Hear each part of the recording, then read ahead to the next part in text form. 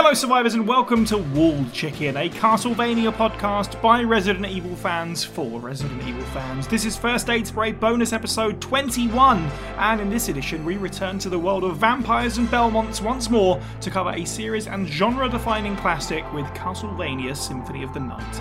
I'm your host Sai, and joining me in Dracula's Castle this week, they enthusiastically gushed about this game in our previous Castlevania podcast, but there's always more to say, so in a sense, you could say they've come to put an end to this. It's Michael Burgertime Early.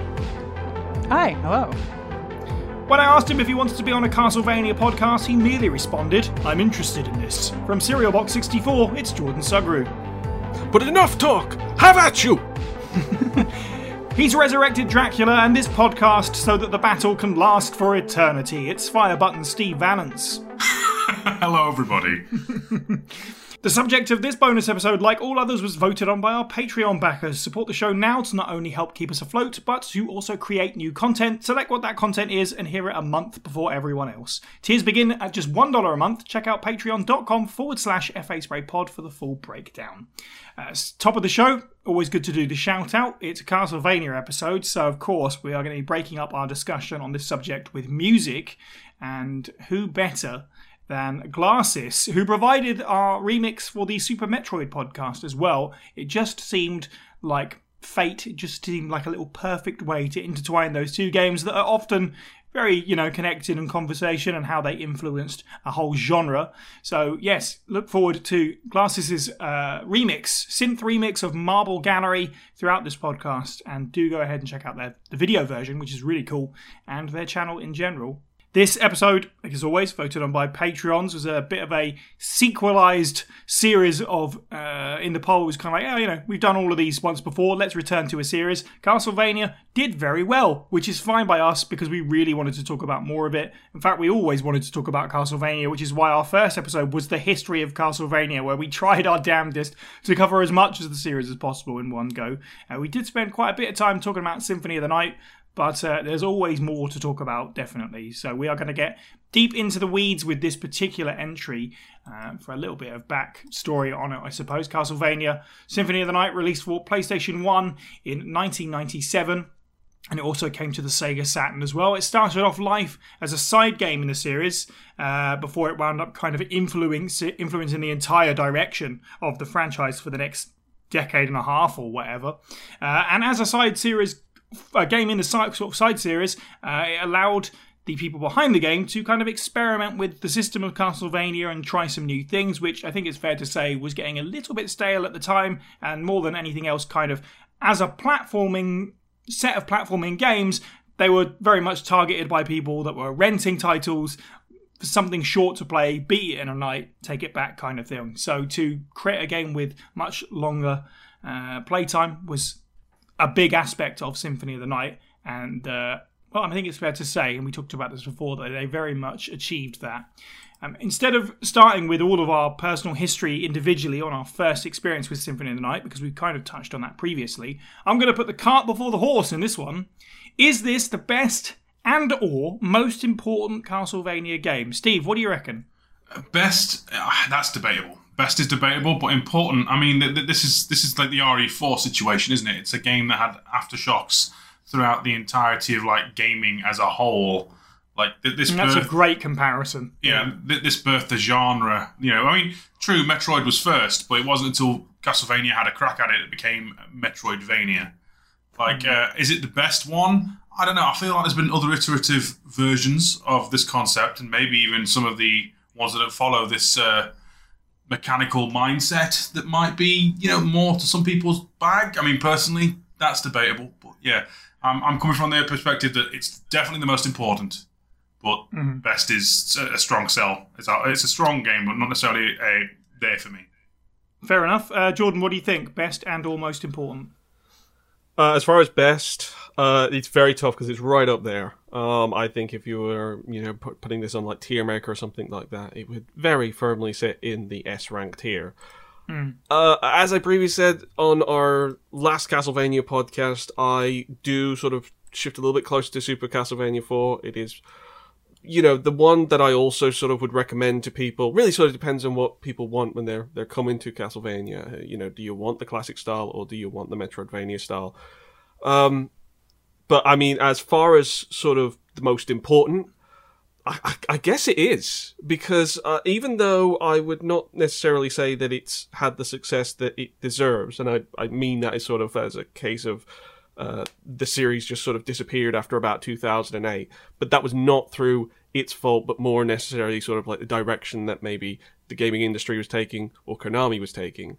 But to go from what we were having in the early 90s with the classic Castlevanias, it needed that sort of means of success, and Symphony of the Night brought it.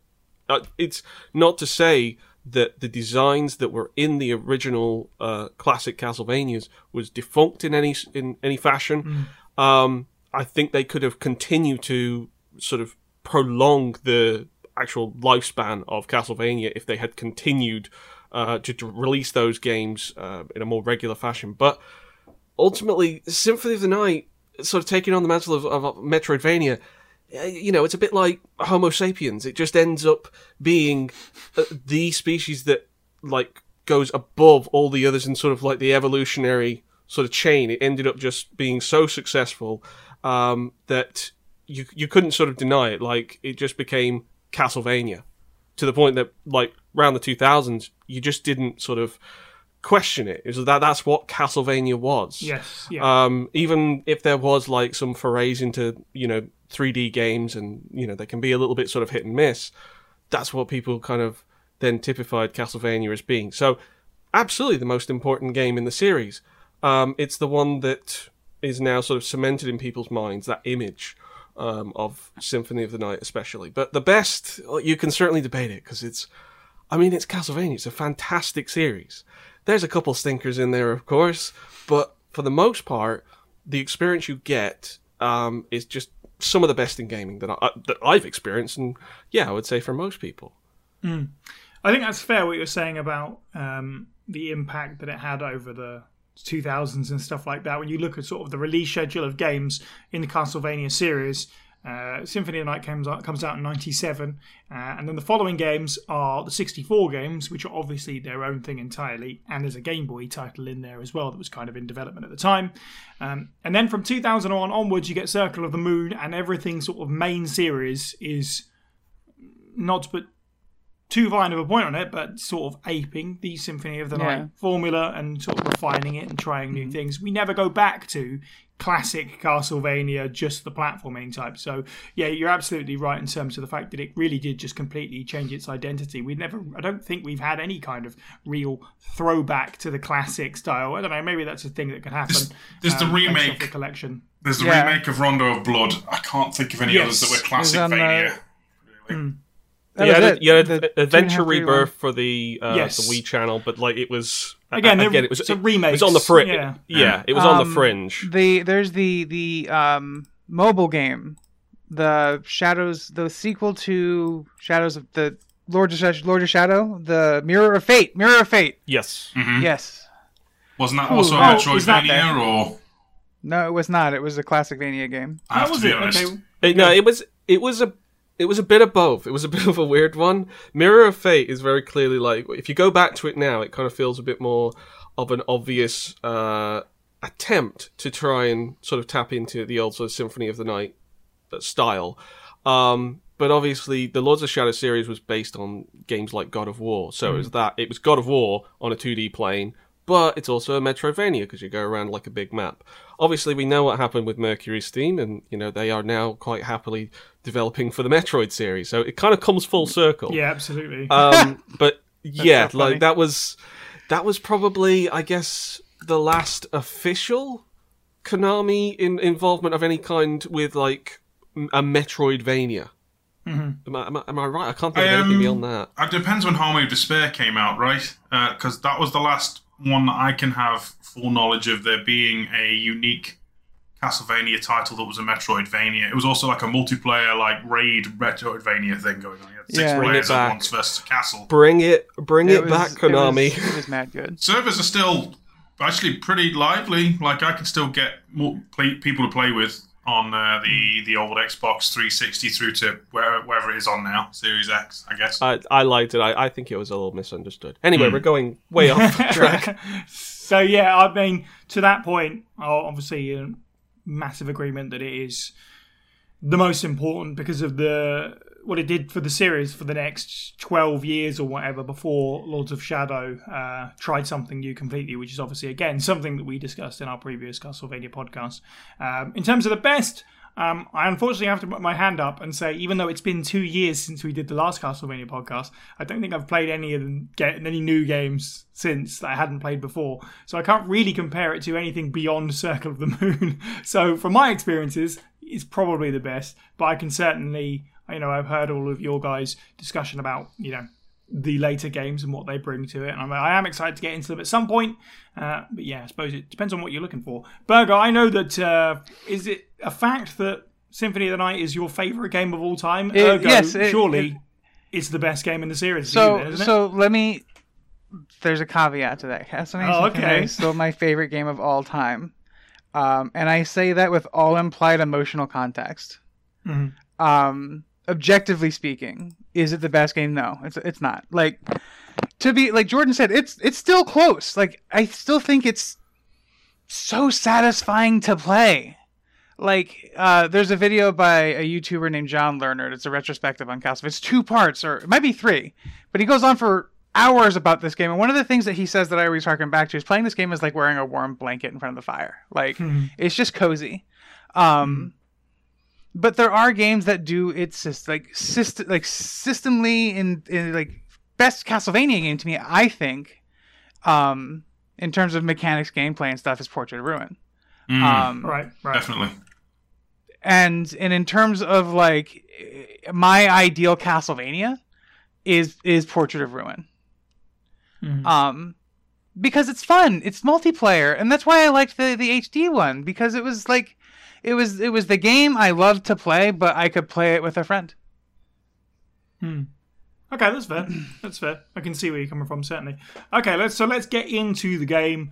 I've kind of kept the headers on this pretty broad, so we'll really just kind of go through how we feel. But let's talk about gameplay first. Of course, this is the most important thing to get to in terms of this, because it was such a massive revelation for the series and for gaming in general, as we know, because of many titles that have sort of spun off from this since even in the last 5-10 years. The genre is healthy is probably one word for it, certainly. To sort of touch on the original Castlevania games, if I was to define them by one word, I'm not sure exactly what it would be, but it would rigid certainly comes to mind. The platforming, the combat's all dialed in at certain speeds. Everything's very precise. Maybe precision is the word. Whereas Symphony of the Night seems to me more about fluidity being the word. Fluidity is everything. You've got the ability to move a lot faster than you ever have before. You've got the ability to course correct a hell of a lot more than ever before. Whilst the other games were intentionally stunted, and that was part of the challenge, Alucard being able to move more fluidly makes sense from a lore perspective, because he's a vampire, but also it means that Castlevania Symphony of the Night's world can be built around this movement in ways that kind of present new approaches. Like, platforming is still a part of this game, but I'd say it's far less pressing. The focus is on the massive wide array that you can do with combat. Jordan, how do you feel about the sort of core tenets of Symphony of the Night, the way that it moves, the way that it plays, that kind of stuff? Well, I think you've sort of approached it quite fairly. That it's the degree of sort of fluidity and openness that you get with Symphony of the Night that makes it just so easy to get into. I mean, it's one of those games that I come back to in sort of the same way that I come back to Mario 64, and that it's like, I don't always sit down with the intention of playing it right through to the end and beating it. It can just be a case of, it's just, if I have a free afternoon and it's just like, yeah, let's boot up Castlevania, just play it for an hour or so. And even if you're just starting from a new save and you're going through the whole intro with Richter and Dracula fight and all of that kind of stuff, even with that, it's so quick and easy to get into and sort of get into the groove of playing it. And I think that is probably why it was so easy to approach for a lot of new fans. because you don't have any time limits like the Game Boy games. You're also not like relegated to a linear path.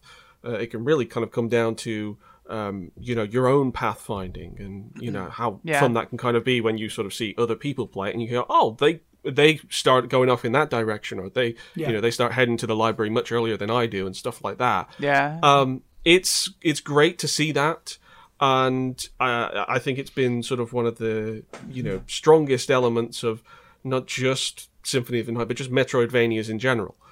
And obviously that's been a strong design philosophy for a very long time now. So it's obviously it's obviously sort of like its strongest factor is that you can sort of share so many stories with other people about how they experience the game. It all ends the same way. You all sort of more or less end up like in the inverted castle and going off and facing Dracula with your big fancy loadout and stuff. But it's how you get there that's so interesting.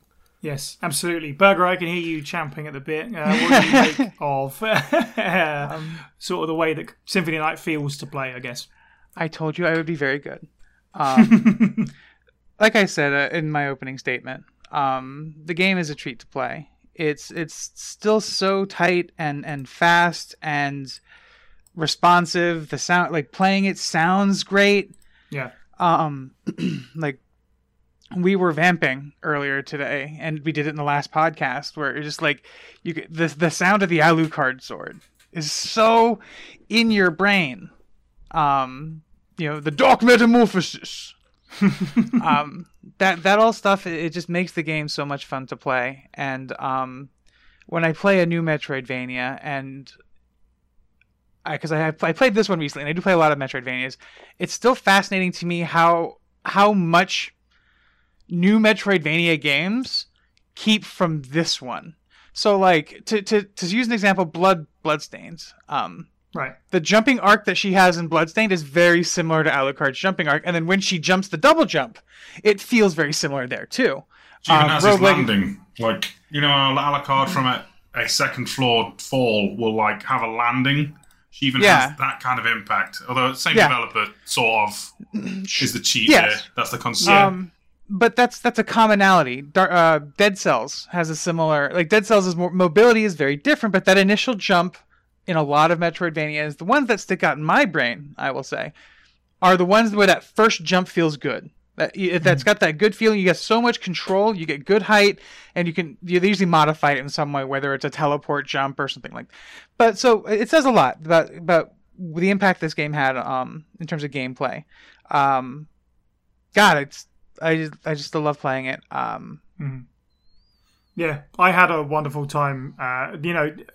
As a shame as it's been that I haven't been able to touch games in the series yet that I intended to. Just going back to play Symphony of the Night was just kind of what you were saying, a cozy experience. I had a wonderful time playing it again in preparation for this. And you're right, it's so satisfying to play. And I think that's fairly true of the older games as well. It's just kind of different. The satisfaction there comes from overcoming some stuff that you will just fail at over and over and over again until you get it precise. That is definitely the word. Whereas Symphony of the Night is more forgiving, and you get satisfaction from all kinds of things, like say the visual effects and the sound effects, and just leveling up. I will go out of my way to kill every single candle. Yes, right. Yeah, no, exactly the same. And the level up, sort of the way that just the little tinkle, the level up sound effect just feels good. Stuff like that. Yeah, and it happens a lot. It happens frequently. It's so good. Yeah, no, exactly right. Yeah, the game gives you kind of like goes, here's something new, here's something new, here's something new at a decent enough pace that you just keep like, okay, I've got to keep going and see what else is around this corner. Even though it gives you such a wide open space, in theory, of the castle to explore in whatever direction you want to attempt it, you're not kind of like blocked out too soon, I find. I love that it's just like, you feel like you can go anywhere at the beginning when in reality, of course you can't. But, you don't need your first real barrier for a while. No, not really, no. Which is usually, well, for me at least, like a blue door or whatever, and you're like, oh, okay. Yeah. Guess I'll go this way instead. Steve, how do you feel about the way the Symphony of the Night plays and how it feels to play? Addictive. It's like it's constantly offering you different little treats and cookies for just poking your head in the right place, and you're constantly on a ever-increasing scale upwards to just become more and more empowered. And this is starting from a point where, yes, Alucard gets his sword, shield, and gear nicked, but he can also like kick jump and melee attack and backdash, and has an entire like spell book as an arsenal. Yes, absolutely. If you know the moves, you can just do them straight away. Otherwise, you go to the librarian and buy them. But the man is like stacked to the nines with capabilities, vastly more so than like the likes of Simon, Richter, Trevor. But his forebears are but like weaklings compared to this man. We haven't even got to sub weapons or equipped gear yet, and he's already punching at skeletons and launching fireballs. And it only gets more and more crazy. And there's a really great example of demonstrating that Alucard is not human too. Like yeah. It's definitely a game that rewards, it rewards but doesn't punish experimentation with the way that it gives you so many different toys and stuff to play with. Normally you'll gravitate towards the big ass like Valman Way or Chrysogrim's sword and just annihilate everything eventually. But getting there, you've got shield rods, neutron bombs, shurikens. The Sword of the Dawn. I actually recently found in my recent playthrough and remembered that. Yeah. Most of these weapons, well, not most, but quite a lot of these weapons have secret moves or hidden techniques.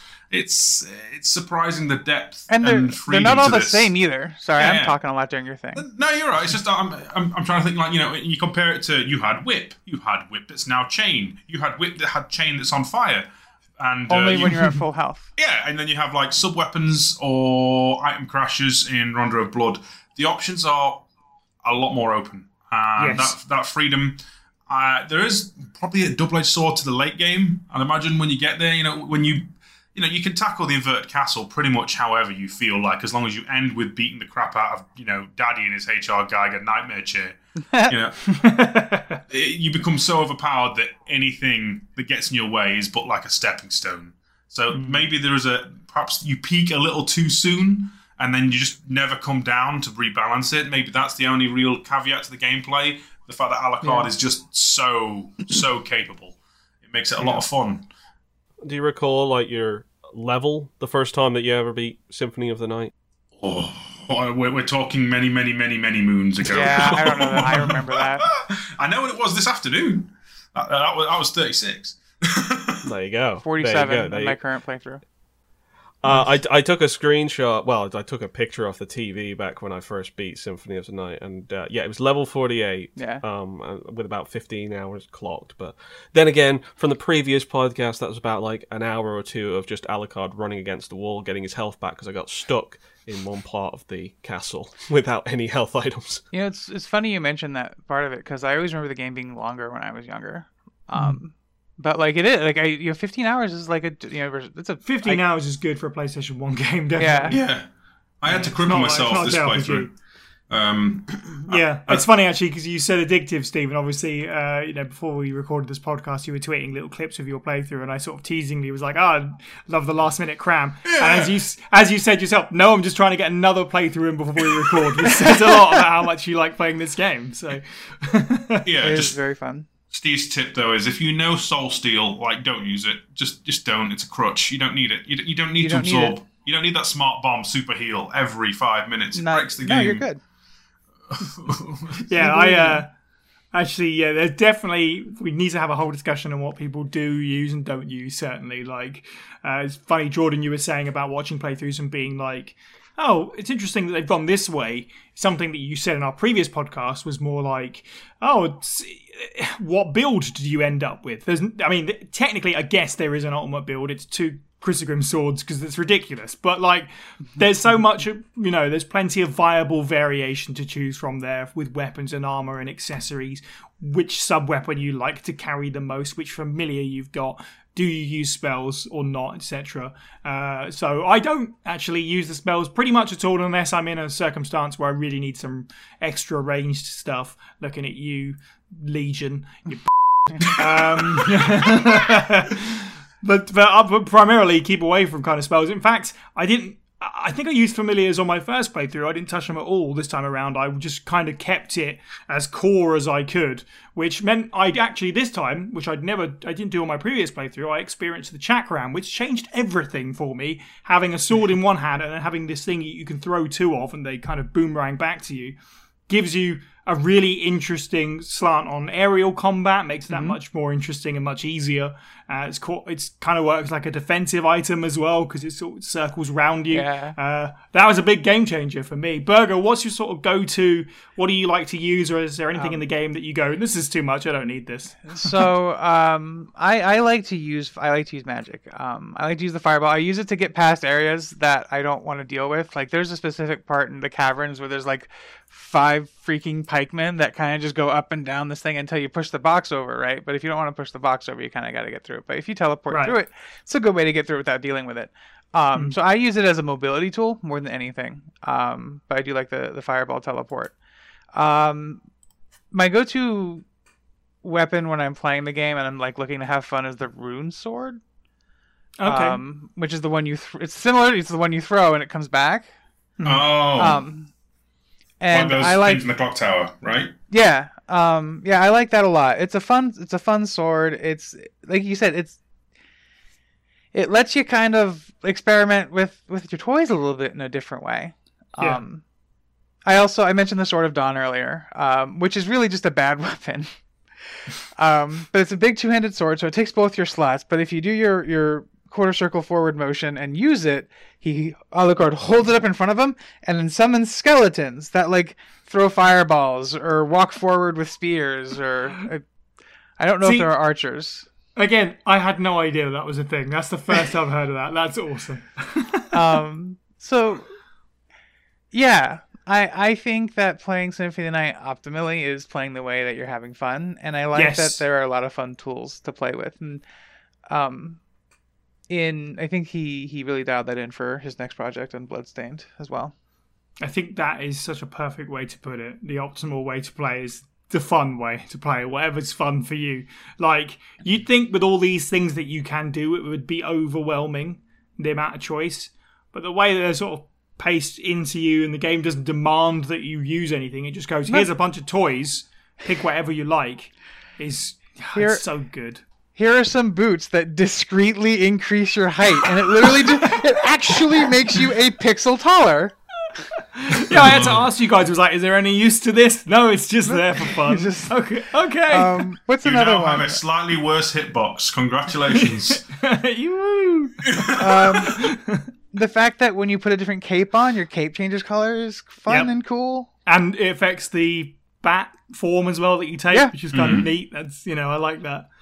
Steve, what's your go-to sort of loadout and stuff that you like to use, or do you kind of dip into different things throughout different playthroughs? I am like I'll go for anything that's fun, kitchen sink person, but I tend to feel like I'm hunting Dracula because I'm always using the a la carte set. Because early on, it's the mimicry set of your starting gear only without any of the cool buffs, but it has like a massive luck boost.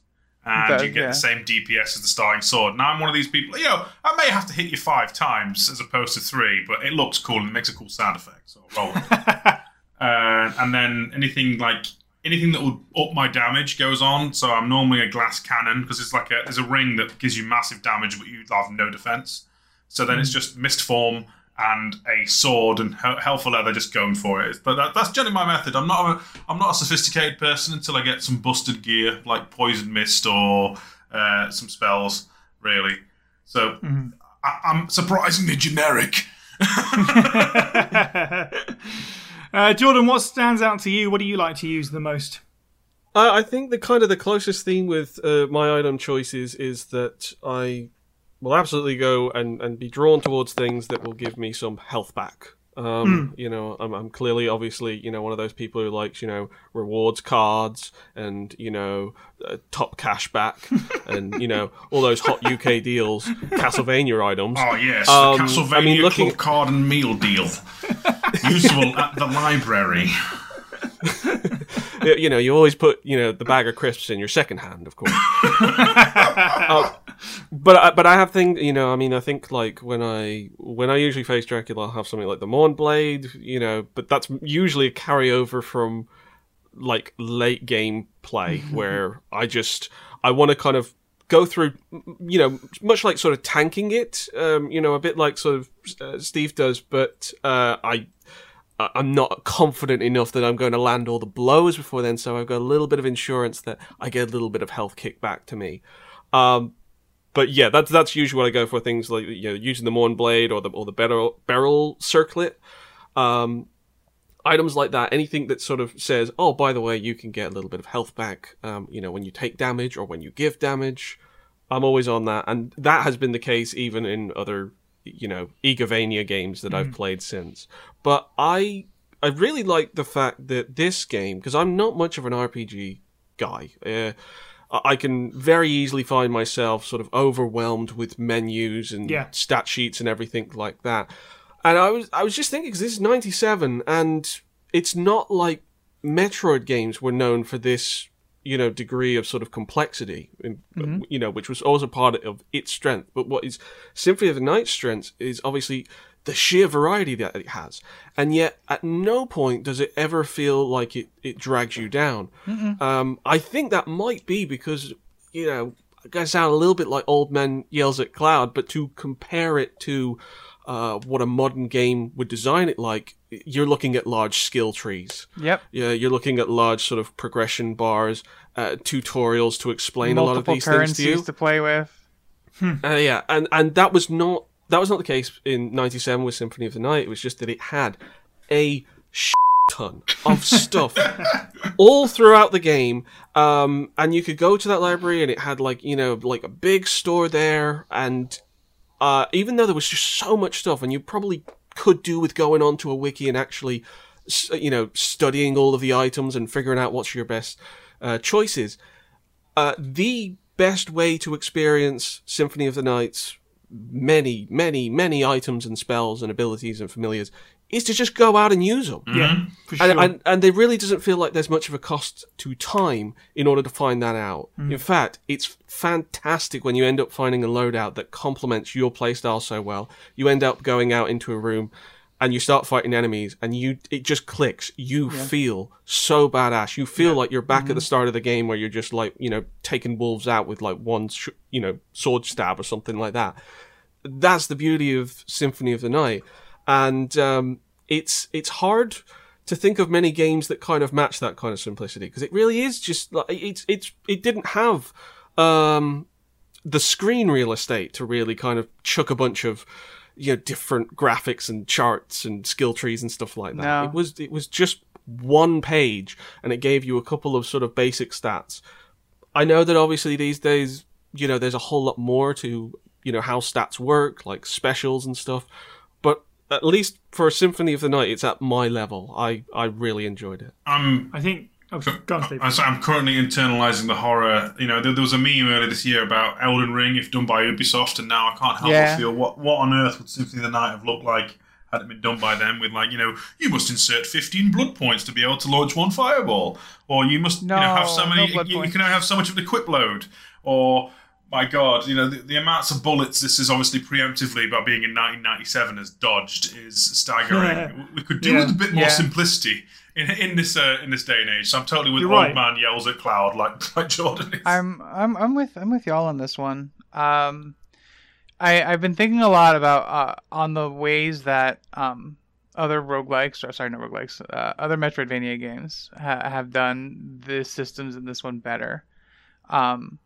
But there's very few games outside of this one that I think do them all as good as this one, if that makes sense. This game is all-encompassingly a joy to play. Other games have, they have A and B, but are lacking on C. And A and B are great, but C is still only kind of okay. And it's less... It gets to the point where I'll stop playing that one, and I haven't played Dead Cells in, I guess, a year at this point, but I've played through Symphony of the Night twice. Yeah. I mean, it's testament to the game, really, as well, because it's so brief that you can, chainsaw. Yeah. Once you know what you're doing, you can chainsaw through this rapidly, get through it in a night. Yeah, for sure. Yeah. Maybe it's a bit on the nose with it, but they're sort of thinking about what you guys are saying. Exploration is the most key thing here, so it's really important that the game doesn't take you away from that by, as Jordan, you quite rightfully said, giving you a bunch of tutorials on every weapon or ability that you find. You just find it, and then you go, okay, what does this do? And that's part of the exploration. It doesn't give you a bunch of menus. It doesn't put you in a room against a specific thing where you have to use it to get out or whatever. And obviously, in certain games, that works well enough. But in this game, which is all about your own control, your own choices, and how you explore and what you use to explore and so on and so forth, it's really important that it just goes, here's a thing, you figure it out. And you're right, more games could probably stand to do that in this day and age. Castlevania 1, you know, I know it's a much simpler game, but its tutorial was essentially, here's a platforming bit, here's an enemy, right, now here's a platforming bit with an enemy on the other side of the jump. Figure it out. And now you're at the boss. And yes, and now you're at the boss. Precisely, yeah. And sort of dialing back to, I guess this feeds into what we were saying about finding that build. And there is a possibility of being like, okay, I'm really overpowered now. I've got it now. I've figured it out. I'm really overpowered. But until you get to that point, it's not like this game is devoid of difficulty by any stretch. It's not nearly as difficult as the classic Castlevania games, certainly.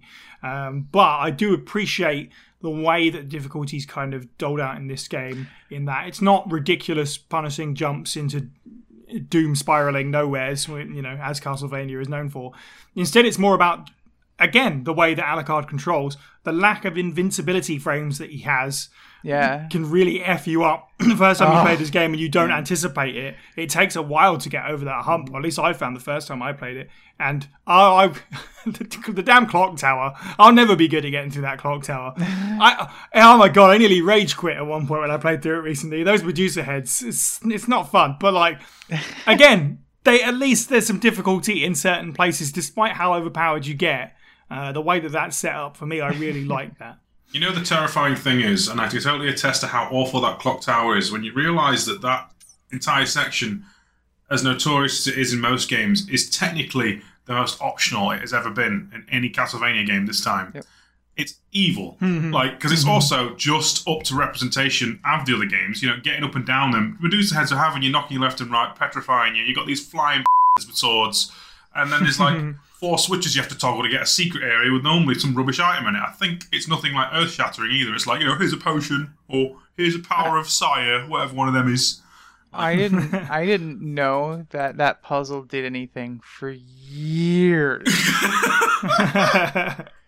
Like, I knew the switches were there, but I never on my own before the internet. Like, I never drew the connection that, like, if I hit them all, there would be a secret door that would open. I was the only one of my friends who knew that the demon pushed the switch down to the catacombs. This switch needs to be pressed or something. I can't remember the words. The vocal delivery kind of gets crushed. It hasn't been pressed yet. We should press it. Oh God! It's the fairy who points out this wall looks breakable with like more of a. There's something funny about this wall. Yeah. It looks like you're writing a letter. Burger, you said, and then you get to the boss. So let's talk about that, definitely, because this game, especially when we get to the inverted castle where everything goes topsy-turvy, there's a bunch of bosses in there in particular. But there's a bunch of bosses throughout the whole game.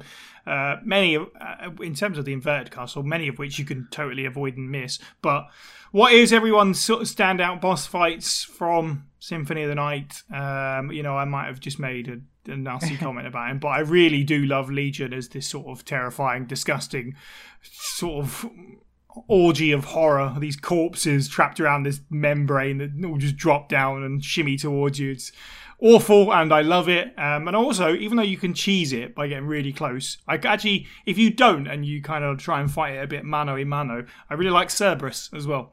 Yeah. Burger, standout bosses for you? First things first, Richter boss fight is actually really fun. Yeah. Because he comes into it real cocky. Yeah, he does. He does. He comes into it and you just smack the boy down. I enjoyed that a lot of my most recent playthrough. I enjoyed that whole zone, actually, more than I ever remember doing. Just in the visual storytelling that zone has, I think is really powerful. So that's, I'll call that my favorite boss of the regular castle. And then my favorite boss of the upside down castle. It still has to be the Grant Sci-Fi Trevor fight, just because I think it's so thematically fun. Because they're all doing what they did in the in terms of at the time, this was the reference that we had for that game. So they all did their powers from the Castlevania 3, and it was a kind of tough boss fight because you're managing 3 people who are throwing at you. I also think, and we'll talk about the story soon enough, but I think that this series didn't really do a whole lot of storytelling in its game, and it kind of was like, here's the new Castlevania, get from point A to point B and beat up Dracula is pretty much how it goes. So to actually get something like this, which is like a throwback and ties this game even more into the Castlevania lore, to actually get to see these characters again, or, you know, not for real, but like, sort of. Can I honorable mention that's a cool thing. More? Sure. I'll let everybody else go for honorable. I'm sorry. Yeah, Steve, what are your standout bosses? I'll echo Legion, or Grand Falloon, as it's technically called this time. Grand Falloon, yeah. A boss so good that it's like in almost every other Egavania ever. And, you know, quite rightly so. Don't take the shell off, you regret it. I think my other right way up favourites at Right Way Up Castle would be, you know, the first Dracula fight is just a great set piece, and then its counterpart of, oh, you want an actually hard Dracula fight? Here's Count Olrox. Like, absolute I love him, but he's an absolute he does literally all the things Dracula does, but with like a lot more flair and a lot more, like, dare I say it, screen-filling projectile death. If you don't know how to, like, you know, use mist form to dodge or just generally evade his attacks, you're probably going to get ripped apart a few times before you learn how to fight him. You can just sit there at his table for half an hour before you wreck his room up. It's great. Jordan, what are your standout boss fights? Yeah, I have to echo, especially with Legion, because, you know, this is the best depiction of Legion, in my opinion. I think that's probably maybe from some degree of a technical standpoint, because it was presented as a sort of a much larger sort of room than, you know, perhaps it is on some of the handheld games. And that's what Legion needs. It needs a big room because it's going to fill with a lot of sprites.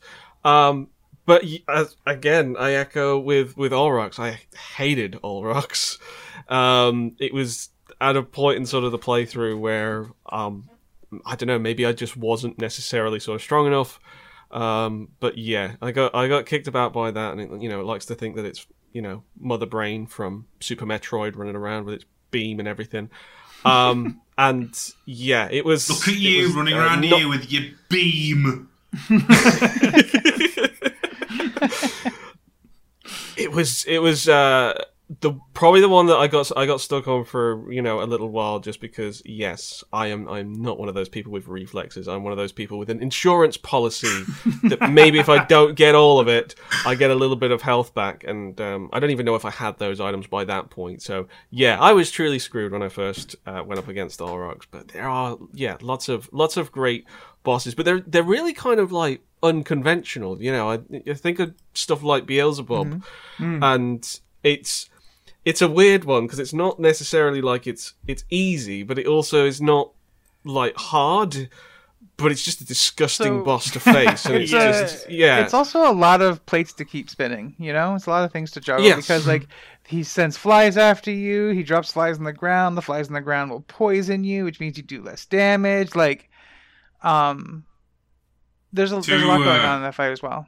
To Beelzebub's credit, they improved on that particular boss fight immensely for Harmony of Despair, because in Symphony, he just spawns random bugs and occasionally sweeps the arena with you. He actually has like coordinated attacks with them, like waves, and you have to dodge them and evade them a bit more vigorously in his later iterations. Still have to break him apart, and he's bigger too. Yeah. It reminds me of the Legion fight in a way. Like, I know in the Legion fight you have to break the shell off and hit the core, but in this case it's just breaking him apart.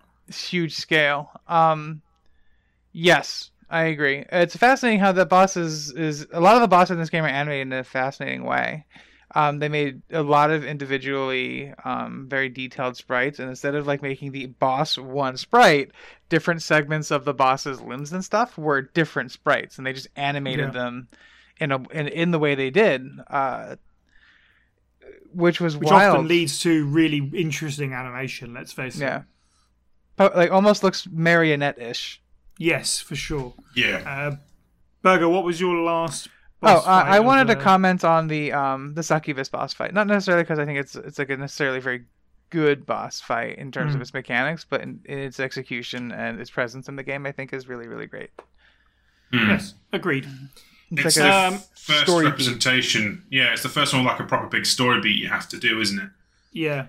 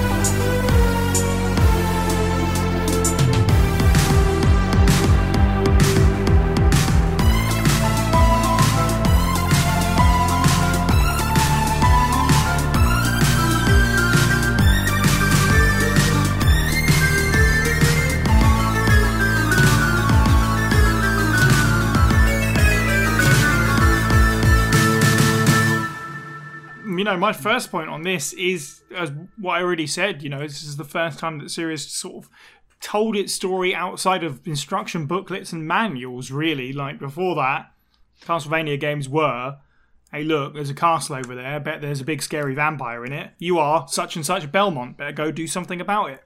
Every 100 years, repeat process. It's pretty much what it was, with the exception of little bits and pieces here and there. Castlevania 3 obviously being a big one, as it introduced many characters, including Alucard, who at the end of that game goes to sleep and then is awoken by the events taking place in Symphony of the Night. Rather interestingly, of course, Symphony of the Night doesn't start with Alucard, it starts with the player playing as Richter, and kind of from there we're presented this mystery of why is the castle back, why is the castle still here, what happened to Richter, so on and so forth. And Alucard has to kind of delve into the castle to deal with it. Jordan, what do you make of the story of Symphony of the Night and the way that it sort of presents itself? Well, I love the fact that we are opening with the end boss of a different game. Yeah, really unique. It's very reminiscent of like the Rocky movie series, where you almost always get the finale fight as the opening intro for the next movie. And it works very well in this regard, because I think it's a good place to put people who are about to go into a brand new type of Castlevania. Yeah. It's like, here you go, here's Richter. And I know that a lot of people around the world in 1997 would be like, who's Richter? Yeah. But still, it's sort of a case of, oh wow, like, I know these stairs. Yeah. I know that tower in the background. I'm going to go fight Dracula. And it's like, wow, I can't believe we're doing this straight away. And I love, obviously, just to go back to a slight technical detail of gameplay, I love the fact that fight actually defines how your difficulty is going to start off with, which is great, but that's by the by. Yeah. I love the idea of Alucard being a actual protagonist, a main character, featured in the series previously, but not the leading character that you're gonna see throughout the entire game. And who doesn't love the idea of family drama in a vampire family? It's just like, right, Lord of Darkness and the Lord of Darkness's son are having a bit of a fracas about exactly how they should be dealing with this whole castle thing. They're having a bit of a tiff. And I love the way that Castlevania sort of as a series sort of has made this movie monster, folklore monster universe, and they've got a whole hierarchy. The fact that you have death is always the gopher. It was the same in Rondo of Blood. It's like just always kind of just checks in, just says, hey, you shouldn't be doing this, you shouldn't be doing that. Why don't you go ahead and stop? And you're like, no. Yeah, you are the rebellious son, and Alucard's probably like the vampire equivalent of a teenager at this point. He's a little bit sort of dramatic and moody and that. He's just woke up as well. Yeah, it is very easy to sort of attach yourself to the story, and I mean, thankfully, it's not like you're constantly stopping to be delivered story beats. But when they show up, it's always great. It's always welcome. I think they pace them out in the kind of way that makes sense for a lot of the stages that you're getting to throughout the game. That it makes sense when you're meeting people like Maria. And I mean, the only sort of thing that I can say sort of negative from my own experience is that I played the Xbox 360 version, which was missing the FMV cutscenes for a reason I don't understand. So you can lose a little bit of context from the story depending on which version you play. Yeah. But other than that, obviously it's quite straightforward. You are now going to take down Dracula as his own blood. I don't know exactly how I feel about the sort of the midpoint flashback sequence. It feels unique because there's no other kind of point in the game where you have that sort of extended interaction sequence. I'm talking about the whole part with the flashback sequence Lisa, of his mother, like mother being burned at the stake and that. And it's I don't know how to feel about it because it's not a whole long sequence, but it's the one bit which maybe just sort of slows down a little bit. But yeah, besides that, you can't really go wrong with this story, I don't think. I would agree with that, actually, because most of the game's story, whilst it's great that this game actually tells its story in-game, unlike most of the other Castlevania games, it's never overstays at any point. You kind of wander into some conversations and then just carry on going. That is the one point where it actually becomes a lot deeper. So it is a little bit like, oh, okay, this is a thing. I like it, obviously, as a fan of the Castlevania lore, I love to see that part. And, knowing what we know about the characters and their history, that's really cool. But if you were just coming in fresh and you didn't really care, then sure, it can certainly slow things down. On the flip-flop of that, though, what you're saying about Richter, I actually like that. If you don't know who Richter Belmont is and why you should care, that's why it's great that the game kind of starts with it. It goes, here's his character. He's fighting Dracula. What happened to him? It makes you an active part of the story really early on by making you play as overpowered Richter Belmont and then taking him away and being like, oh, I wonder what happened to that guy, which is great. Steve, what do you think of the story of Symphony of the Night and the way that it's dished out? It feels like the structure's obviously the way it has to be. You enter a certain zone, and then Maria normally turns up and goes, exposition, you're Alucard, exposition. Richter is in trouble. Alucard asks his question and then buggers off.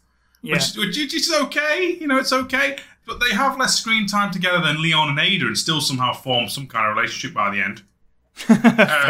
What I'm really here for is Alucard being a sassy git to Dracula and to death. Anytime he's just being an to somebody is when I'm like, yes. You took the face of my mother. You could stay here for all eternity as he kills a succubus demon in his nightmares. Okay, fair enough. You're going to quote the Lady Quarter, right, Steve? It says, trouble the soul of my mother no more. That's the one. What kind of demon are you? It's Alucard being a basey, intimidating figure is more interesting to me than actually peeling the onion layers of how do we save Richter today? Because he seems about as bothered about it as I am. He's literally here to stop the castle and doesn't give a Jeff otherwise. That's fair. I'll tell you what, it does help that I only recently saw the Rondo of Blood opening cutscenes for the first time because this time around I played the PS4 collection. I forget what it's called, someone knows. And it has Symphony and Rondo on it, which is the first time I've had the opportunity to play Rondo of Blood rather than the SNES version. And that's got a super rad opening it actually kind of foreshadows what the anime is going to be like. So it makes sense that Symphony of the Night sort of jumped on that from storytelling, and it made me care. I mean, I love Richter anyway, but you see those cutscenes and you get pumped up about Richter. But if you haven't played Rondo of Blood, which is highly likely because it was on some obscure console, it's like a PC Engine game, isn't it? Yeah. So yeah, you're right. As you say, who gives a Jeff is different. I do like there are stand-up moments, obviously, like Richter versus Dracula, that any encounter with death. And the Colosseum fight, where Richter first encounters Alucard, and they basically have you're going to die here. Come, hell servants. Bunging them up like, ooh. Battle of Belmont then. He's a bit different from what I remember. You know? You are Dracula. Yep. Berger, what do you make of the Symphony of the Night story? So, the story when I was younger was much more detailed and layered and complex. In my brain. It's still good. I'm very excited for the anime, but like Jordan and Steve both pointed out, for its strengths and how it's delivered, it is still a product of its time in that regard.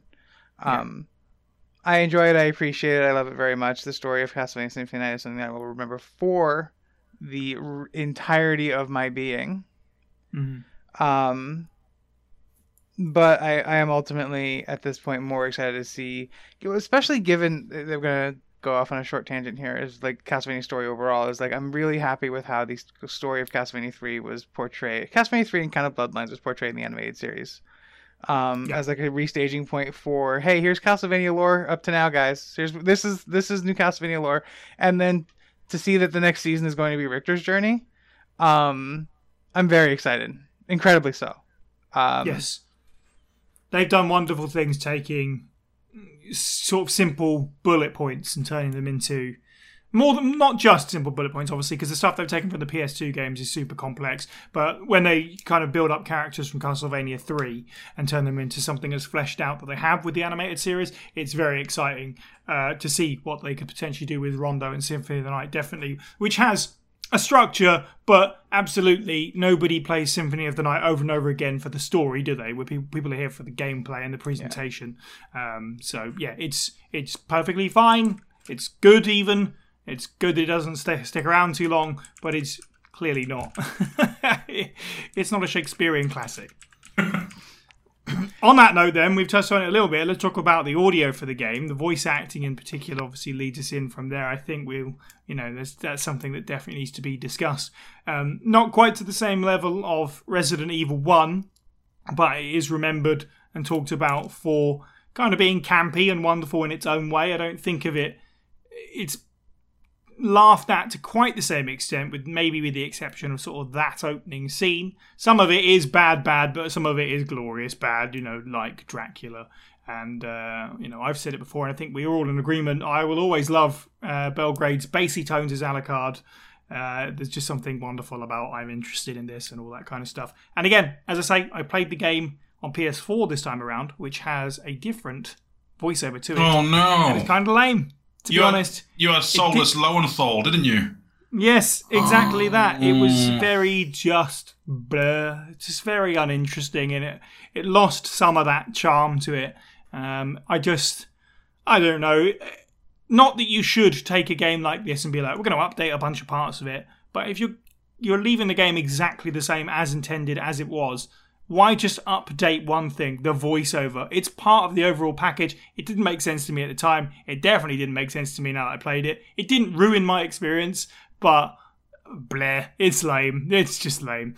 Nonetheless, Steve, how do we feel about the voiceovers and the cast of Symphony of the Night? I say no disrespect to the re-recorded version. Like, there are some really good actors there. I feel like it's a strange situation where they're trying to do a 90s era script and deliver it with a bit of professional competence that the story kind of doesn't deserve, and it harms it. There is some charm to the old voice acting delivery and the way that Dracula is straight up devouring every scene he's in, which admittedly is only two. Alucard, I feel like this is probably a personal bias thing. I still think that Robert Belgrade's Alucard would be great even now. Like, yes. I know he's probably not the best actor in the whole world ever, but there's just something about the way he delivers that it's not soullessly monotonal. Like, he's got a lot of emotion and cadence, particularly when he's off in that dream sequence. And it just works.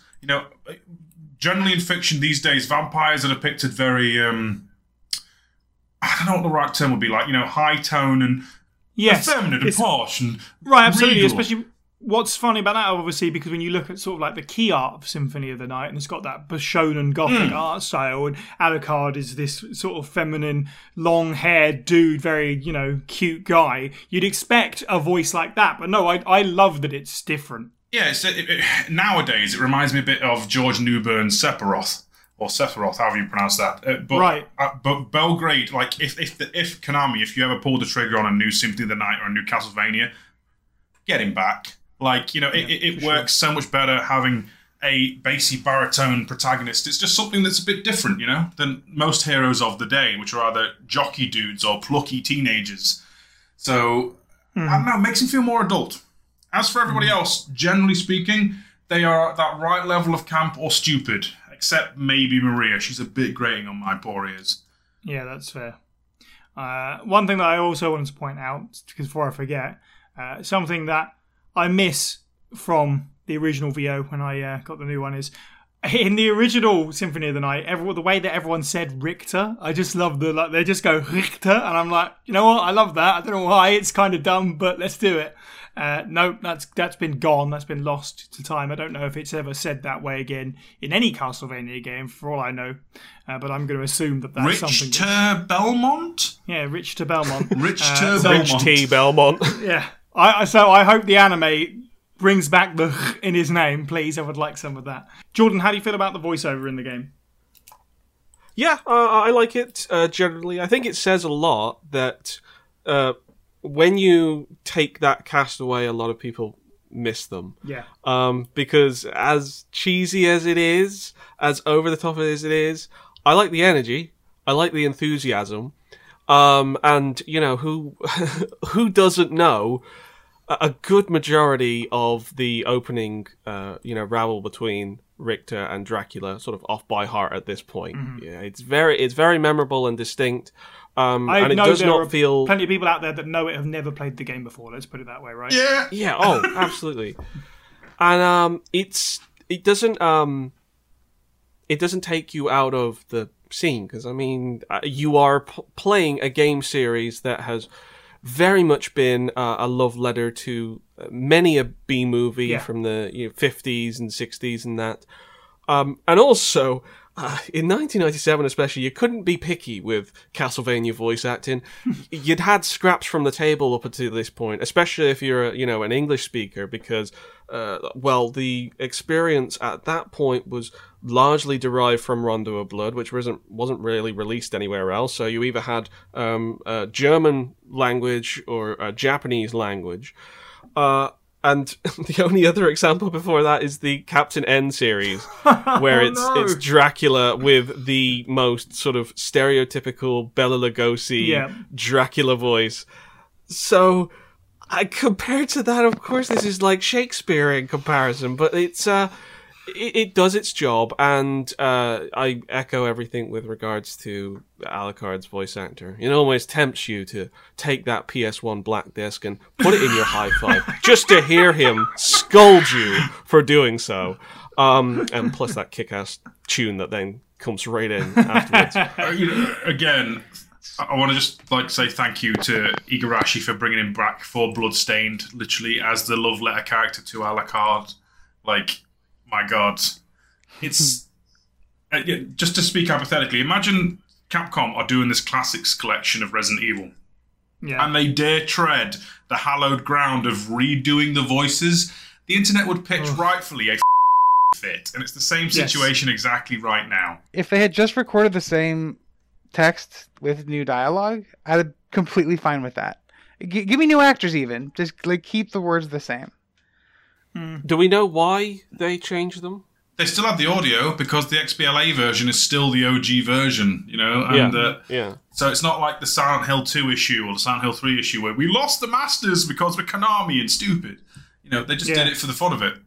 Yeah, it's bizarre, isn't it? Okay. Absolutely pointless. I want to say it was a parody with the remake of Rondo of Blood. They used the same voice actors that appeared in both, but I thought it might have something to do with that it maybe, they'd brought in new actors and they thought, we'll funny about that? have a retrospective version. When I booted up Rondo of Blood on that collection, the intro was in German. So. Oh, well, I mean the PSP Dracula X collection. Oh, right. Okay. Yeah, sorry. Yeah, that makes sense. The original Rondo of Blood is a bit all over the place because I think it has narration in German, which is, by the way, a great language to watch the Netflix series. Is it really? It feels like it. I can believe. It really works well. The Rondo of Blood intro in German is like something about you like this feels right.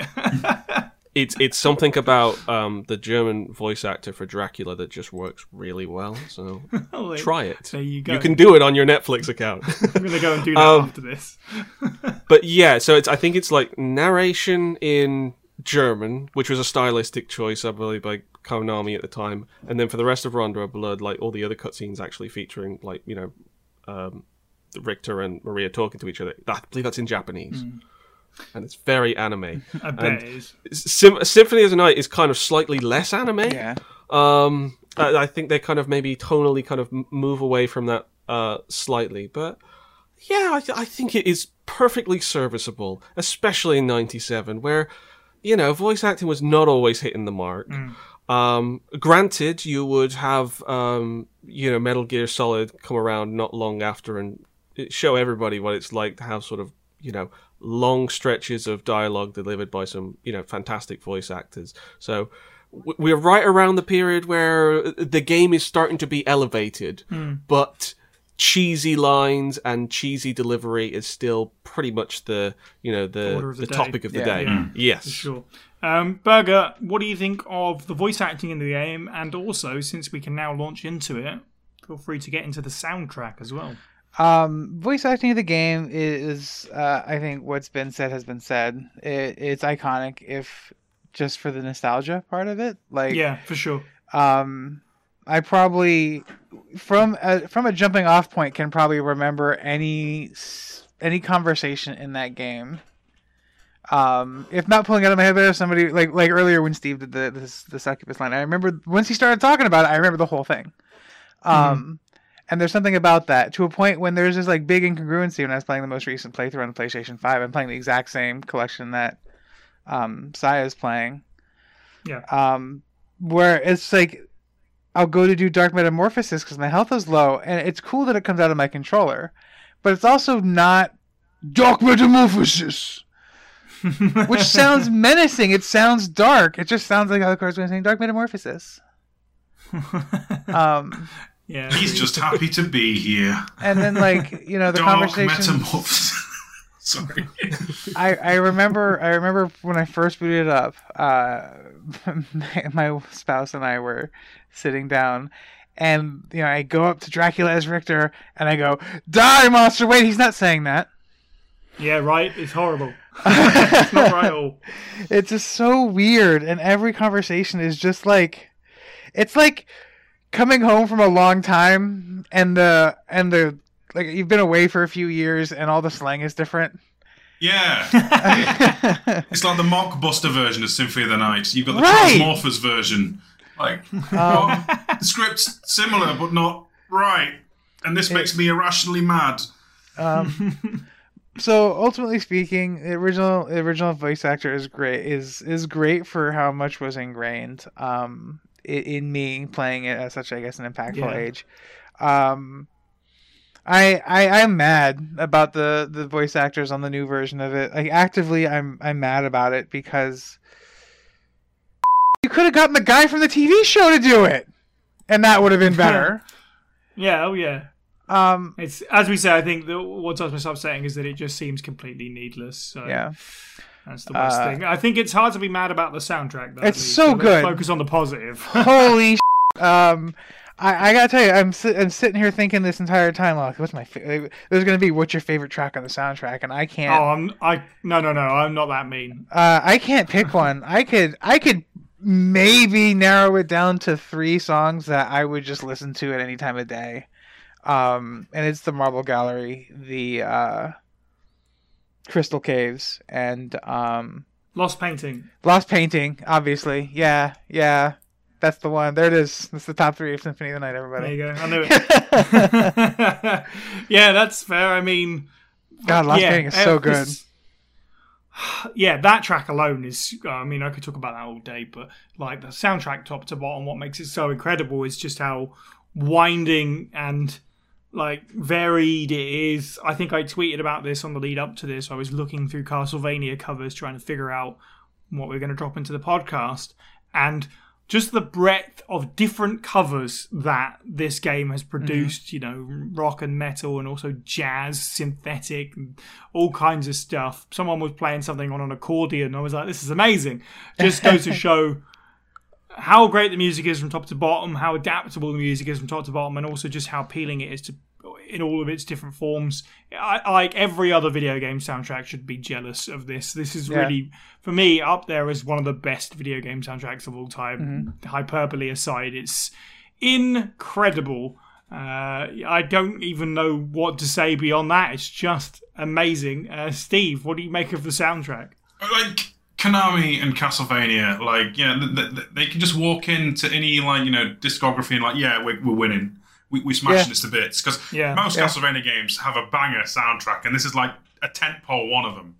That's how good it is. I don't know if it's my favorite, but it's definitely like top 3, top 4. You know, it's chef's kiss. Like it's Michiru Amane, I believe, right? And just smashed it. Yes. Like the original tracks that I particularly like in this one are Pitiful Scion or Tragic Prince, which is the Clock Tower theme, and Dracula's Castle, the opening one. And there's also the Catacombs, which is just like dun, dun, which is tonally completely different from the rest of the game. It's just nice, chilled. Yeah.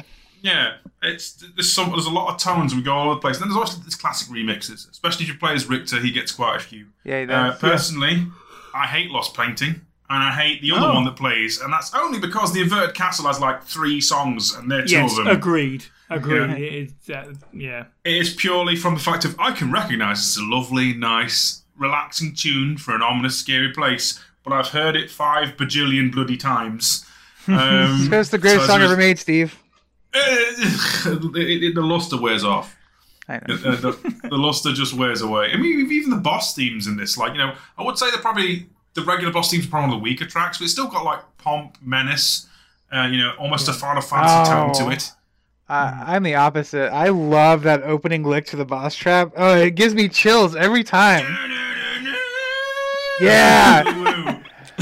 I love it so much. It's like, sorry, headphone dude, use it. I'll mute that. Yeah, no. In terms of like, because you're right, Steve, Castlevania soundtrack is synonymous with gold, pure gold. Since day one, I think when we talk about the best soundtracks in the series, Castlevania 1 is always battling everything else for me. The original game is still a masterpiece. Castlevania have a bad soundtrack challenge, impossible. Yeah, exactly. Yeah, even Judgment soundtrack was fire. Oh yeah, for sure. You know, forget the rest of the game. Yeah, and I think that what's great is just how, by this point, how varied it was, because we haven't, obviously the first 3 games is on the NES, there's only so much you can do, it is an 8-bit system, and then from there, your other games kind of just tried a bunch of different stuff, and I think that, whilst I like a lot of Super Castlevania 4 soundtrack, a lot of it, some of it kind of was lost on me, like there's this really weird jazz flute number that Sherwin always likes to point out to me because I hate it. And this game actually managed to do something cool in that vein. I was like, there you go, there it is. And I feel like, and I haven't played many games following this. I would hope that other games kind of take inspiration from this. I know Circle of the Moon really just used a lot of remixes, which is a shame. But this should have set a blueprint. Whether or not it does, again, I can't necessarily speak to that. Jordan, what do you make of the soundtrack for Symphony of the Night? Oh, it's perfect, yep. Pretty much. Yep. I well and truly praise at the altar of Michiru Yamane. She was coming off the back of another Castlevania game when she composed this soundtrack. She did Bloodlines, didn't she? So she did Bloodlines in '94, and then Symphony of the Night in '97.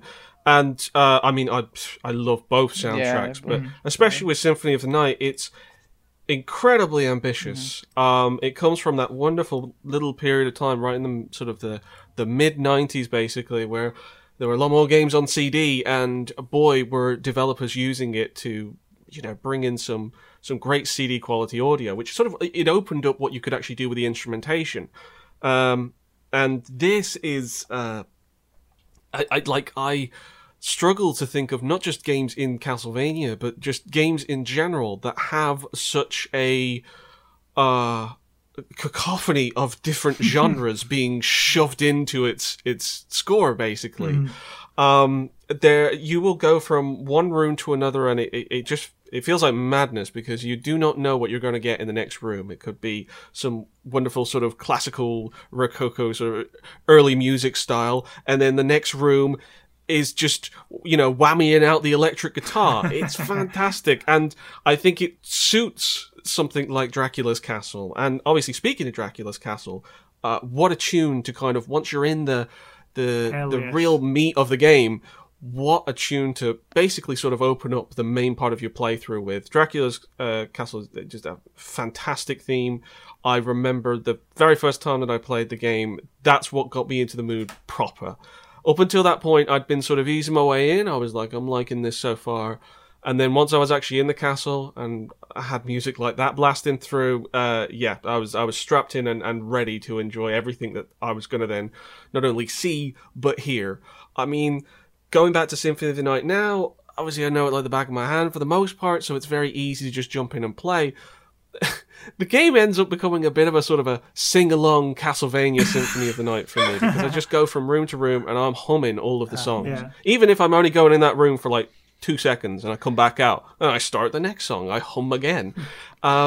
It is just abundantly catchy, and that, despite the fact that there's always going to be something very different every time you enter a different room, which means that there is a chance that you might not like as many songs. And yet, despite that, there's so much great variety, and it seems like they always hit. I can't think of really any miss that I could say from this soundtrack. If I was going to give a top 3, well, I'll edit in the names because I'm terrible with track names, but I know what my top 3 is, at least in my head. So, Jordan, edit this in before you send it over. Song title 1, Woodcarving Petita. Song title 2, The Tragic Prince. Song title 3, Rainbow Cemetery. And those are my 3 top tracks from Symphony of the Night. Well, I'm inspired. Those are coincidentally all my favourites as well. I can't believe you chose that one. Okay. There is a thing that the game does in delivering its soundtrack that I think is part of its genius, and it's the fact that there's a buffer room. Yeah. Okay. Yeah, I was going to mention that. Oh, was that going to be in visuals or? No. Go ahead. So, like, for those who have never played the game, which I'm going to guess nobody listening to this podcast hasn't played the game, but I'm going to pretend that there is. Between each of these rooms where they're delivering this absolutely fantastic soundtrack that's, like Jordan said, absolutely perfect in every single way, there's just this, like, there's a loading room. Little corridor. Yeah, there's a corridor that's just silent. Mm-hmm. And then you hit this, the door opens, and much like a Resident Evil game, the door opens and you're presented with what's next. You're right, it's probably for loading, but it works really well as, like, this anticipation of good jams. Yeah. You say silent, you normally got a sniffing sound as you're backdashing everywhere. I don't backdash in Symphony of the Night. I think it's the coward's way. I have to admit, he's got such a good walk animation. Why waste it? You know? Exactly what I was going to open up the next section with on visuals, which I think, like, just like the soundtrack, we can just talk about the incredible variety. But yeah, the run cycle is absolutely my go-to sort of compliment for the visual design of this game. It might well be the smoothest run cycle I've ever seen. Steve, what do you make of the visual design of Symphony of the Night? It's a cheat, it's a conceit, because it's borrowing from like the likes of Super Castlevania 4 and Rondo of Blood, but damn, it is one of the most beautiful looking 2D games even now. Like, it puts like the pre-rendered backgrounds of Resident Evil on watch, maybe not to shame, but on watch, keeping a watchful eye on things. Most of the enemies, if they're either like a single conceptual sprite or groups of sprites put together on like a patchwork frame, majestic to look at and watch them animate. You know, most of them explode violently and horribly when you swipe them as well. It's pretty much a good effect. There's lots of effects across the board on this, especially stuff that like melts and dissipates. Alucard himself. Plus the fact that, Alucard's like after images as well. Which is a really cool one. The after image effect, it like anytime you jump or do a backdash, you've got like a rippling thing which adds to the whole vampiric feel. There are like, I swear he's got more animation frames like than the entirety of Castlevania 1, 2 and 3 put together just on Alucard. It feels like for everything he can do, it's breathtaking. Even now, like a game from 1997 can be that well animated that, you know, it's. I want not to dial things around a bit, but the Kickstarter for Bloodstained originally had promo artwork that was 2D, and I guarantee that the negative reaction to the 2.5 3D stuff they used in the end is probably because of the legacy this game set forward, because of that art style, and the fact that we weren't getting that true art style disappointed folks. It's that good, people miss it even now. Yeah, for sure. It's we've done quite well, I think, not to repeat ourselves from our last podcast, but I did want to point this thing out. Was what you're saying about how it's, you know, a really beautiful 2D game. You're absolutely right. At the time, you know, places were it was kind of bold of Konami to do that, because this is right on the cusp of 3D and everything needs to be 3D now, and this is the future. It's that Nintendo Power article, isn't it? Where they put... Exactly that I was going to mention. Nintendo Power, just outright. And I know that obviously they're trying to sell something else to people. So they're kind of making fun of Castlevania Symphony of the Night's outdated art style. And Castlevania 64 is going to be so much better when it's in 3D. And obviously it's a massive turd of a game. So it's, you know, it's wonderful to look back on those things and be like, no, this was absolutely the right move to do. It doesn't matter if they're going to a console that was perhaps primarily designed for 3D. What they managed to do is, as you said, put off one of the most beautiful 2D games of all time, because not just where it was from a technical standpoint, but like stylistically and stuff like that. I love how characterful all the areas of this castle are. You know, I don't want this to turn into me bagging on Super Castlevania, but apparently it's going to happen again. But like, at times that game's a little bit bright for me. It works in its own way, but I like this. I like this not being quite as bright. I wouldn't say it's dark. I wouldn't say that it's dreary, but it's not bombastic. Instead, it's just flush with detail and stuff like that. Berger, what do you think of the visual design of Symphony of the Night? I love it. I absolutely do. It's part of the experience. It makes it's a treat to the eyes. Each zone looks interesting and unique. The enemy design, even palette swap enemies are really fun to see and fun to engage with. Like, there's so much character. Like you said, it's a good example for this game. Each zone has so much character in it. Like when you're walking around the this is the marble gallery that has the Ouija table. Yes. Yeah, you're just walking down a hallway, and then this table gets up and starts throwing at you. Yeah. It's wild. Then you're going through another area. There's the tower. There's the right hand side of the tower where the winged guards are coming through, and then there's the blue crows. And then you get up to the top, and you might not notice her, but there's a woman standing there with a sword who's invisible. And it kind of takes you by surprise because they're invisible. I love climbing that tower because of there's the bell. Like there's so much stuff. Yeah. God, there's just rooms that are there to be cool too, which is nice. Like when you go up to that actually has a purpose. When you go up and do the in the place where the birds are, there's the telescope. Yeah, well, there's the I'm talking about the telescope where you watch Chiron. You have to you have to spawn the boatman, but also that confessional scene is really fun, like visually. That's one thing I did like about the remake. The remake added a voice line to that. Right. Okay. Cool. Yeah, he'll come in and say something and either stab you or leave you with an item, and there's an achievement for doing it. I don't want to get sidetracked, but I think the music that plays in that confessional is also used in the first church in Silent Hill when you meet What's-Her-Face. Only there. I could be wrong, but this sounds so similar. Like it resonates in my brain that I've heard this in a different game before. I'm interested in this. You know? It's also an awesome sound. Like the fact this is in that like one room. Yeah. That room alone, I love. I love how much there is to uncover. We've mentioned Alucard. The man is gorgeous and he's perfect.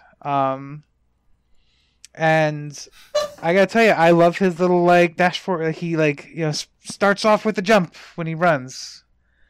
I've talked about his jump animation at the top of the program. I'm going to talk about it again. It's a perfect arc. It's almost the ideal jump arc for a video game. I feel. And then when he does his double jump, there's this moment of reaching and his cape like flutters. Yeah. To push him up some more. Transforming between your different forms and how seamlessly that can kind of happen too is really cool. Like, I love, there's this little thing when you go from mist to any other form, the mist like sucks into the middle. I love that animation. I think it's really cool. You mentioned something like Alucard's cape and stuff like that as an example of like little details.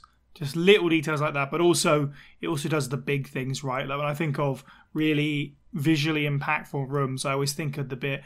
I can't remember the name of the area, but once you go up the big giant staircase, and then the next room is where you fight the enemy that's comprised of loads of swords, and then behind that you've got all these stained glass windows. Yeah.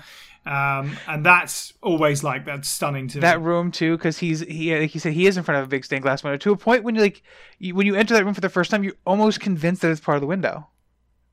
Right. And then the sword comes it's 3D as well, isn't it? The background's 3D in that room, isn't it? It's like a cathedral. It's one of the few, certainly. Jordan, what do you make of the visual design of Symphony of the Night? Well, I really like that it is very much a traditional transition from the previous Castlevania games. It does have some of the trimmings of Super Castlevania 4, some of the trimmings of Rondo of Blood that it sort of carries in and just sort of expands and sort of emphasizes the detail. I mean, this is a game where, there is not a single pixel wasted. Yeah. It is incredibly dense, and it goes to show what experience brings you. If you have been making 2D games for a long time, you do end up accruing an industry full of people who are they've got buckets of talent for 2D pixel art. And this game, and a few other choice selections from the late 90s, are that latter celebration of it. In the advent of the 3D era, where there was just so many people who were being sort of, pulled along and having to sort of pick up a polygonal design, you did have these different pockets of, just beyond gold standard examples of just wonderful pixel animation. And I'm thinking of things like Street Fighter 3 and obviously the Metal Slug series, and Symphony of the Night is up there. I think that obviously you look at something as so fluid and just wonderful motion to things like Alucard's walk cycle. It's exquisite, and the whole game is just so meticulously detailed. Every single room comes out as very distinct without feeling busy. The backgrounds are not plain, yet everything feels exceptionally clean.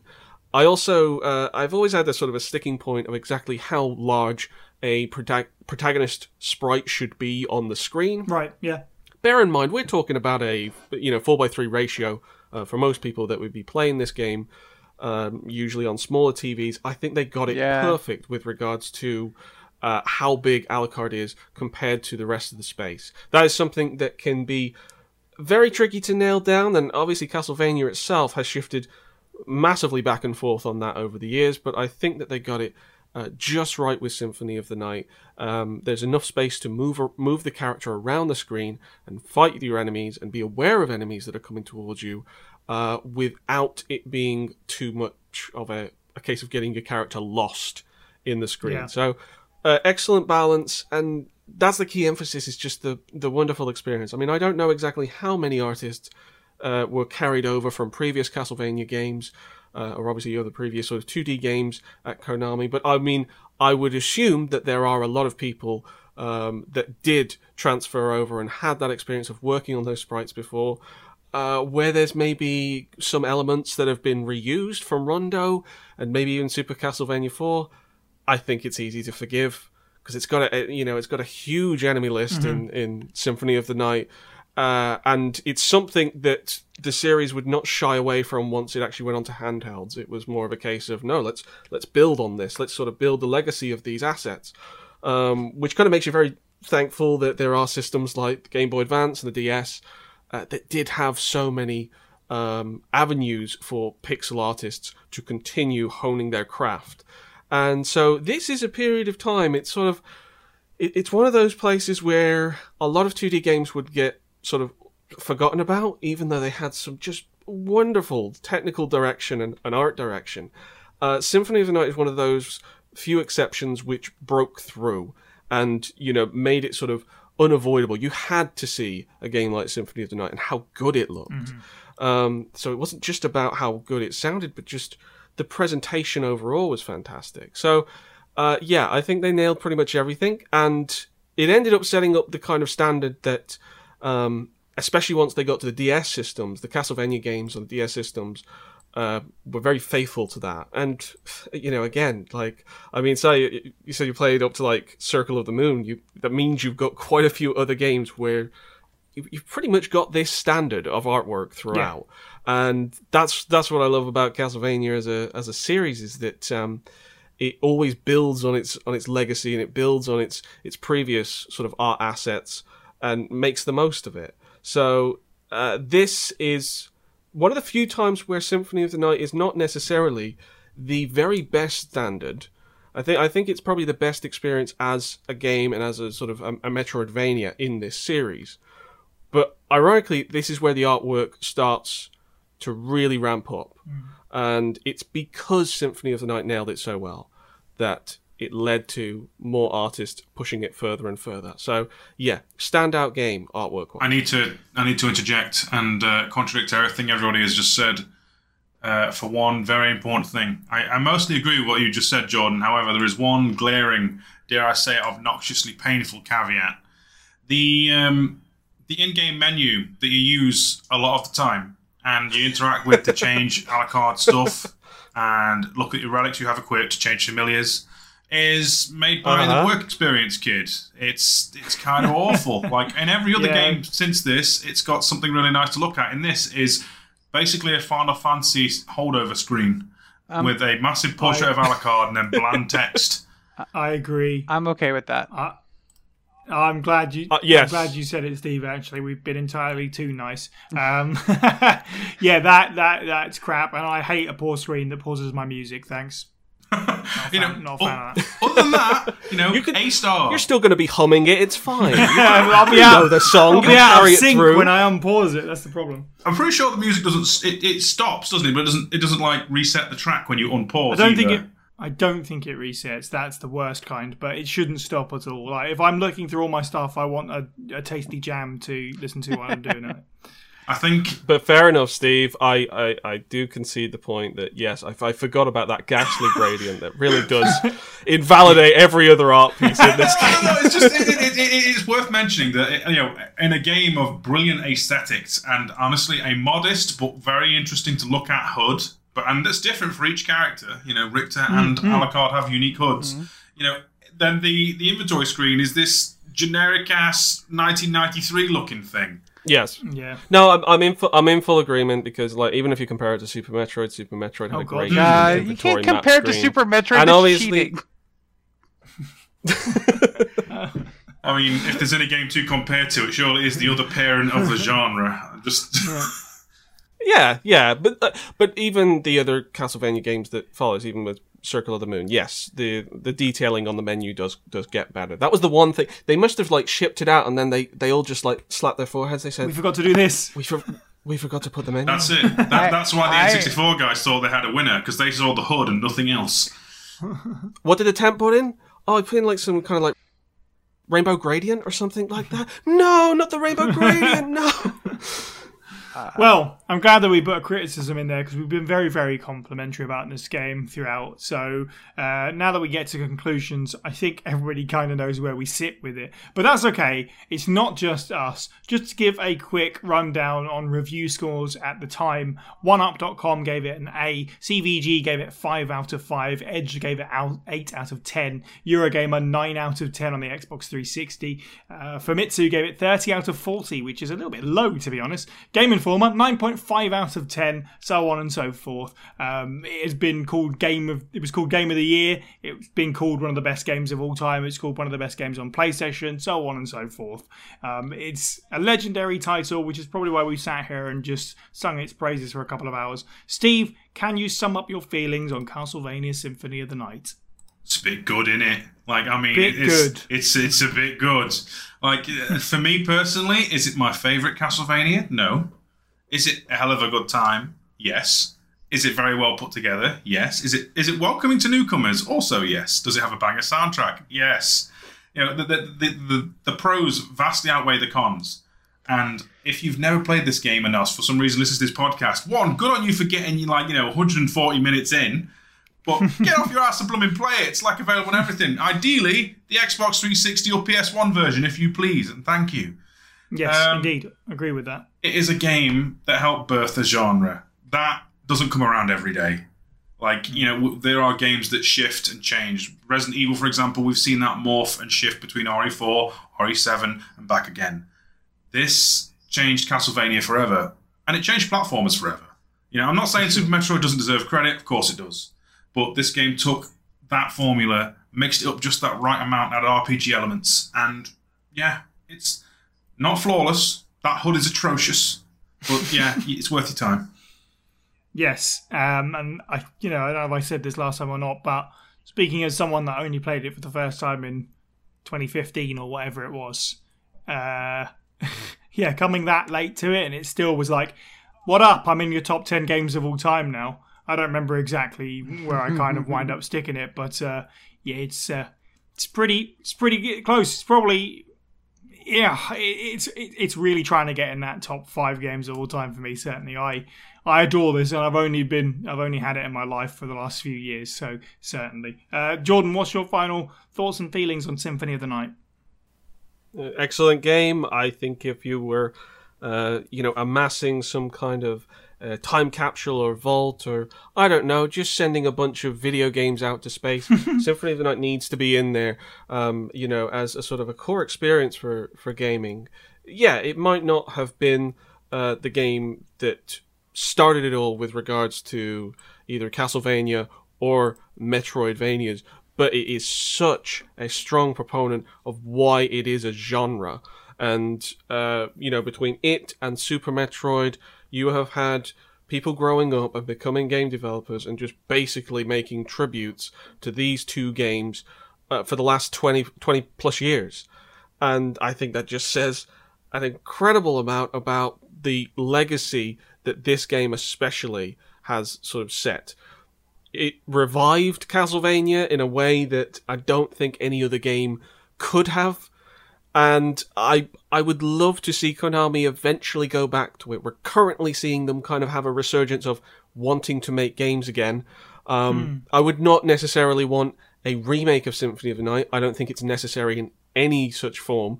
But if they were actually able to sort of tap back into that magic of Symphony of the Night once more, especially if they bring the old crew back, it would be wonderful, because I think it's just a very important game title in history. And yeah, I think I'd even put it on one of those sort of like lists of, games to play before you die, basically.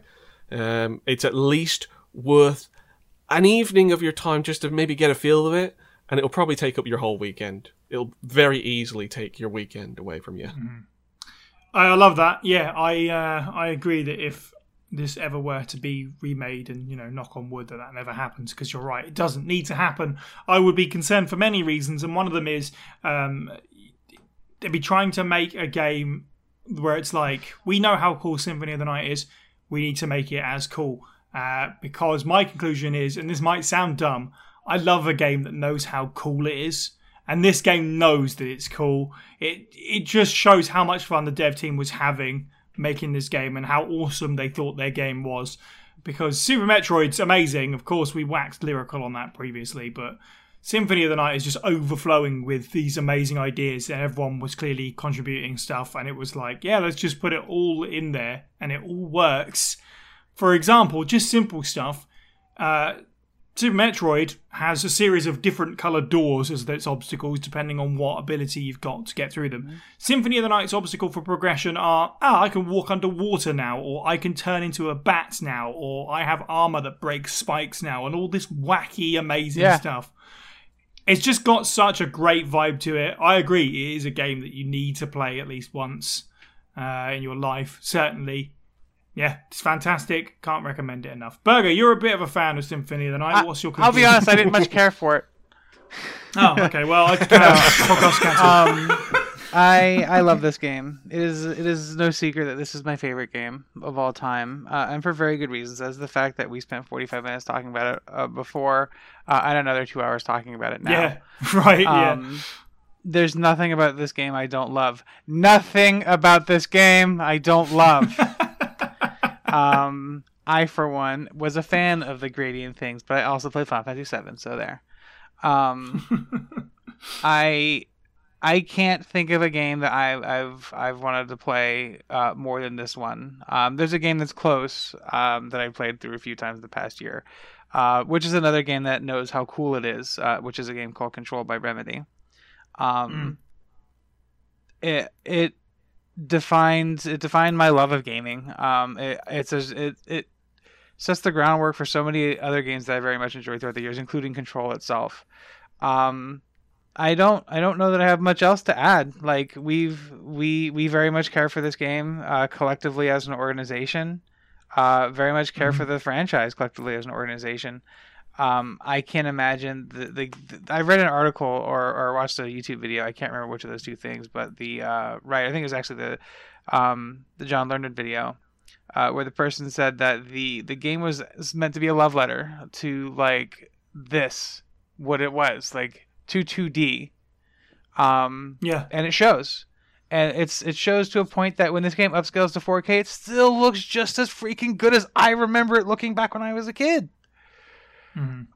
It's almost like a victory lap, right? Isn't it? Like 97, it's sort of saying, well, we know what we're doing here, and we're really celebrating it. There's a lot of companies out there that are having to kind of, brave new waters that can be quite choppy.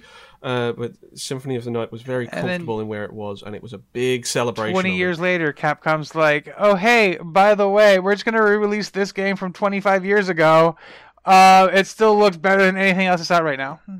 Konami, I guess you mean, not Capcom. Whatever. No, I think you're... Konami was so out of the games industry that Capcom had to come in and start releasing their games.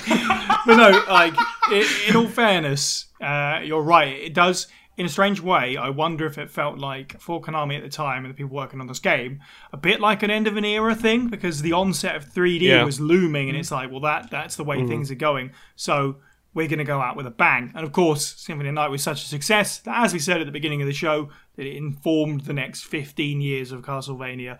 Plus, 75% of indie games that go to Kickstarter over the last 15 years. Snap. Well, nothing else remains for me but to thank our contributors and our patrons once again. Support the show for as little as $1 a month to help us create more bonus content like this one over at patreon.com/FASprayPod. You can also join the Discord server to get in touch with members of the team and our community, discuss Resident Evil with us and other fans, and listen to the podcast live as it's recorded. You can find a link to the server as well as our Twitter, Facebook, Twitch, Instagram, YouTube, and more at FASprayPod.com. You can find the podcast on YouTube, Stitcher, Spotify, and iTunes, and if you enjoyed the show, please do leave us a review where you can and spread the good word. Thank you to the panel. You can follow all of the Pueblo people individually. I'm at Siniac_123. Steve is at FB Steve Was Taken. Jordan is at CerealBox64. And Burger is at It's Burger Time. And finally, thank you for listening and have a good week.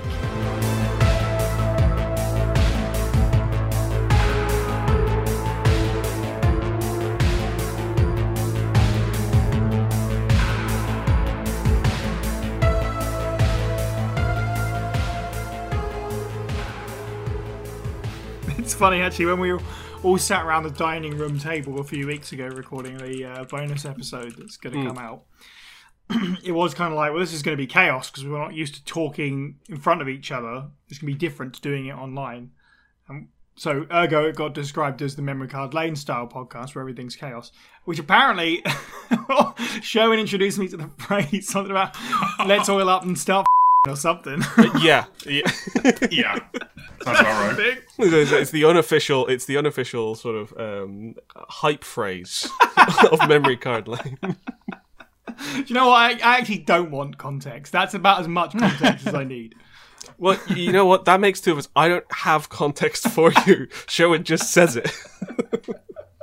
I want to say it's like a reference to that one character in Street Fighter 4 with the oil, but I'm stretching that definition. Hakan. Yeah. I think it's a reference to Sherwin himself. Yeah. And I feel that's quite slanderous to Hakan. as a great wizard, I mean, obviously Sherwin is entitled to some things. Exactly. That's a great wizard. A wizard is never late, Frodo Baggins. He oils up and gets precisely when he means to.